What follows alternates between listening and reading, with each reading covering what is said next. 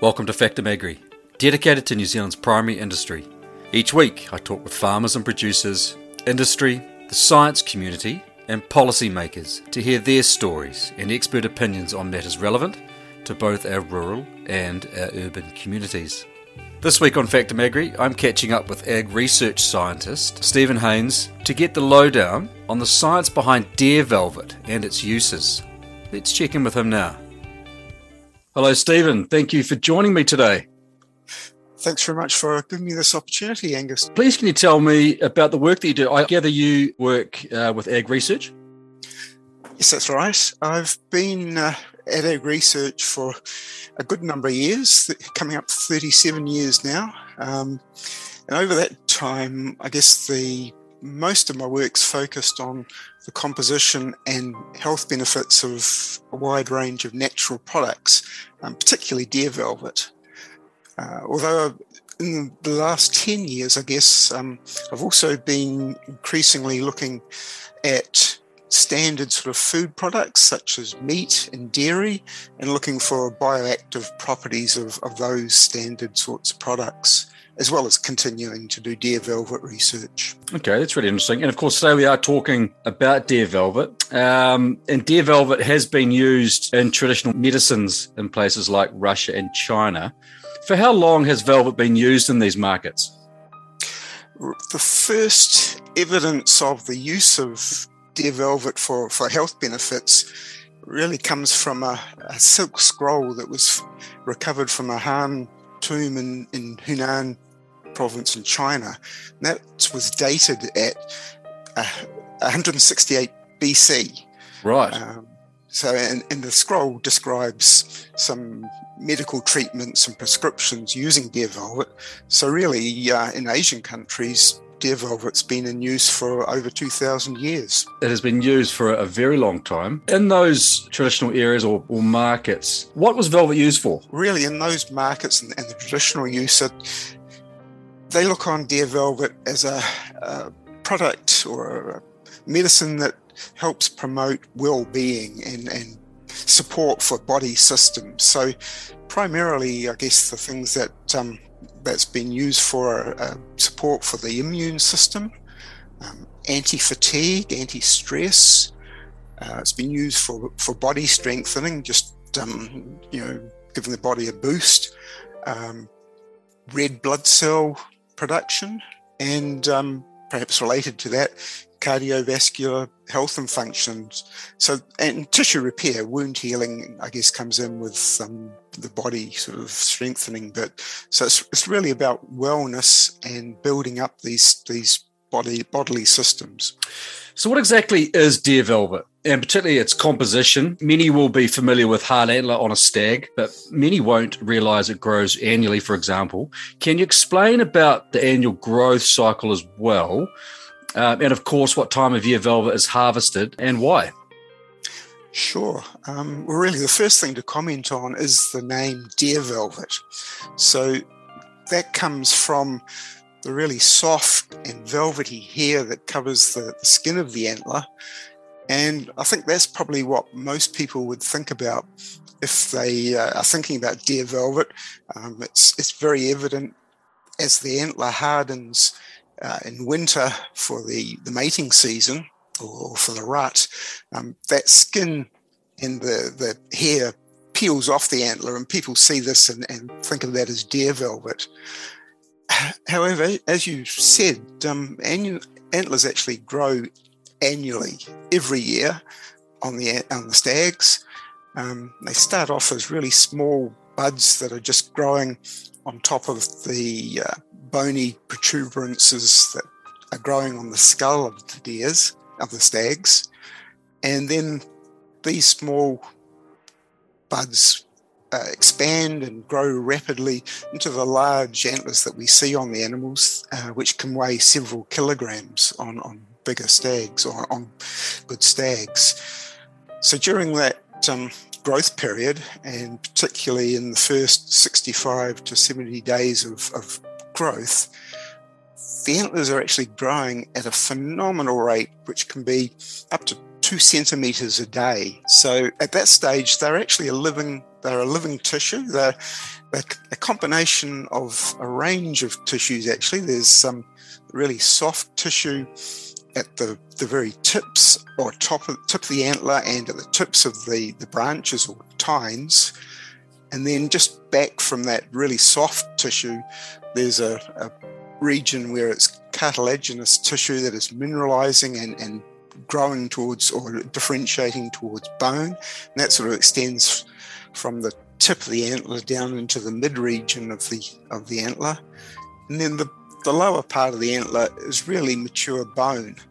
And so there's quite a range of tissues there, and to support the growth of those and differentiation of those different tissues, there's some, that include blood vessels, nerves, bone and skin. So a lot of things going on. That means that deer velvet contains a huge range of biologically active molecules. It's fair to say that many of those molecules occur in other parts of the body, but in deer velvet, they're all there in often larger concentrations than elsewhere, and they're all acting to support that impressive growth. So, that really comes to what deer velvet as a product is, and that's the whole of the antler that is removed during the active growth phase. And in New Zealand, that's typically 55 to 60 days after it starts the growth process. And at that time, it's going to contain the highest concentrations of the biologically interesting molecules. And these are the molecules that can contribute to the health benefits that people see when they consume the velvet. But I really need to point out at this point, because your listeners may be a bit perturbed at a living tissue being removed from an animal. And in New Zealand, that process is highly regulated. There are government regulations that have to be followed. Animal welfare is of paramount importance to the deer industry, and they take a lot of care to make sure that they are doing these processes well and not hurting the animals unnecessarily. And deer velvet can only be removed by trained and certified producers who have to give adequate pain relief to the stags. So it's an area where a lot of research has been put in by the New Zealand deer industry and deer farmers, and I think it's an area of animal welfare that we can say producers have really taken it to the forefront of their thoughts and consider it very, very carefully. Indeed. Once velvet has been harvested, what is the process from there, and how does the consumer ingest the product? Okay, so the first thing that happens after the deer velvet is removed on farm is that it's quickly frozen to keep it good. It's essentially at that stage it's like a meat product, so it has to be frozen to keep it preserved. And after that, most velvet is further preserved by drying, either by freeze drying or by air drying after it's given some heat treatment, essentially cooking to prevent spoiling. What happens then really depends on the application and the consumers that the velvet is intended for. So for traditional applications, where the velvet is prescribed to patients by Oriental medical doctors, it's typically cut into very thin slices. And those velvet slices are given to the patient along with typically with a range of other herbal medicines, and that whole mixture will be boiled in water to prepare a drink or a soup that the patient or the consumer will actually drink.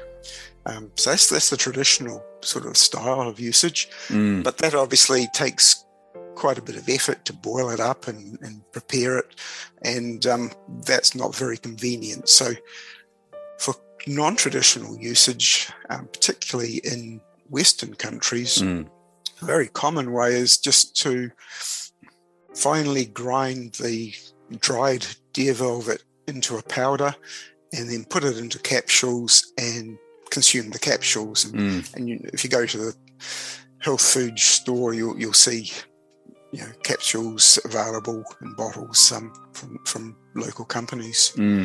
Quite recently, though, I mean, a growing way that it's being consumed is in quite a wide range of ready-to-consume products that can be drinks and sachets, or chewables, or even lollies.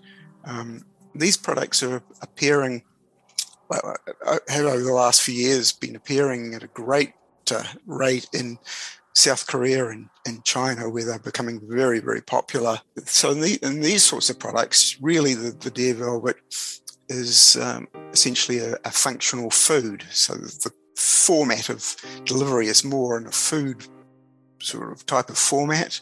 Yeah, okay. And these sorts of products are particularly popular with younger Asians, whereas the older members of the society there, will tend to stick to the traditional usage and see their oriental medical doctor to have the prescription. So a big range of ways that people can consume deer velvet nowadays. What does the science tell us about velvet and its benefits? Many will be familiar with Colin Meads, for example, promoting velvet for arthritis in New Zealand. And people talk about velvet being an aphrodisiac. I'm not sure if there's any evidence to support that. But what does the science tell us? Well, really, the science is backing up the traditional usages. So, and part of the body strengthening sort of area is arthritis, I guess, dealing with the way that cartilage is degraded over as people get older, and so people develop osteoarthritis. There is good evidence emerging in many of these traditional sorts of areas. One area where there isn't any evidence, in fact, quite the opposite, is in that aphrodisiac sort of area. That, because of that had a slightly negative connotation to it. So in the early 2000s, the New Zealand deer industry and actually Waikato University, I think it was, did a study looking at whether deer velvet does have any aphrodisiac properties, and they showed it doesn't at all. And this was really a Western perception that was incorrect. Certainly in Asia, deer velvet is taken like other bodily functions. Sexual function is supported by deer velvet, but as a sort of a component of general health, not in a immediate sense that an aphrodisiac is used. But, okay. Yeah. So immune function, bone, tissue repair, these sorts of areas are certainly areas where there is scientific support backing up the traditional usage. Okay. Is there any toxicity in velvet? Okay, well, I mean, as with any food or natural product, a small proportion of consumers may have adverse reactions. There have been people that have reported nosebleeds or headaches after taking deer velvet. Not particularly bad, not life-threatening, but that is certainly those are things that have been reported. By far the majority of people that take deer velvet, they can actually take large doses without any sort of problems at all. And this has been backed up by a considerable amount of safety research in animals, for example, that's been performed by the New Zealand deer industry and other researchers around the world. And in animals, it has been shown that astronomically high doses are actually well tolerated and at most produce some slight symptoms at doses that humans just would never get close to taking. So it's been shown to be a very safe product. I think compared to a lot of other herbal medicines where there have been things reported, deer velvet as a tissue. So it's like meat, and really it's not going to have the sorts of high concentrations of toxic chemicals that some herbals may have or other products. And what about the composition of velvet between deer breeds? Is there any difference there? There are some differences. Mainly this affects the proteins of the deer velvet, which protein is the major component of deer velvet. It's about 60% of the composition. So in different species, proteins will have slight differences in the amino acid sequences that make up the protein. So these are amino acids are the building blocks of proteins, and you'll have between species, in a protein, 95% of those amino acids might be exactly the same, but there will be a small percentage where there are some substitutions of different amino acids in different positions. And those changes can have implications in terms of efficacy perhaps for some health benefits. But overall, it's fair to say that the composition of velvet from different deer species are very, very comparable, and largely the deer velvet from different species will have the same sorts of health effects as any other species. Now, velvet has been a steady the ship product for farmers, particularly in the last couple of years with COVID. Of course, they've had a terrible time with venison, although that is slowly recovering. But where does the future go in terms of the science for velvet? I think the key things that are going to be emphasised in the future are improving scientifically in humans that deer velvet, in fact, has the health benefits that the animal and laboratory research have indicated it does, and the traditional usage. So because of the high cost of human clinical studies, really only a relatively small number of studies have been performed. I mean, in New Zealand, we've performed a handful of studies with athletes looking at the influence of deer velvet on strength and muscle damage. But the cost of those studies are very high. So in future, though, I think we're going to see a lot more human studies being performed to make that link between the benefits and the fact that it does actually occur in humans. And that's going to be driven by the fact that this change that's happening where in Korea and China, where a lot of the deer velvet now is being consumed in really as functional food products, companies are very keen to actually have their deer velvet ingredients registered as functional foods, and that's a regulatory process that a lot of scientific work has to be done, and human clinical studies that link the deer velvet to the claimed health benefits have to be performed as part of that work. So I think we'll see those sorts of studies being reported as companies register functional food products, and that's an increasing area. The other exciting area really is there've been significant advances in technology that's available to scientific research in the last few years, and that's going to, I think, promote a lot of work understanding the mechanisms by which deer velvet operates. So I can give an example of that. Perhaps Ag Research and the deer industry have been doing research in the last couple of years where we're using a technology called nanostring to investigate the effects of deer velvet on the human immune system. So nanostring is quite a new development. It's a really sensitive technique for quantifying gene expression by cells.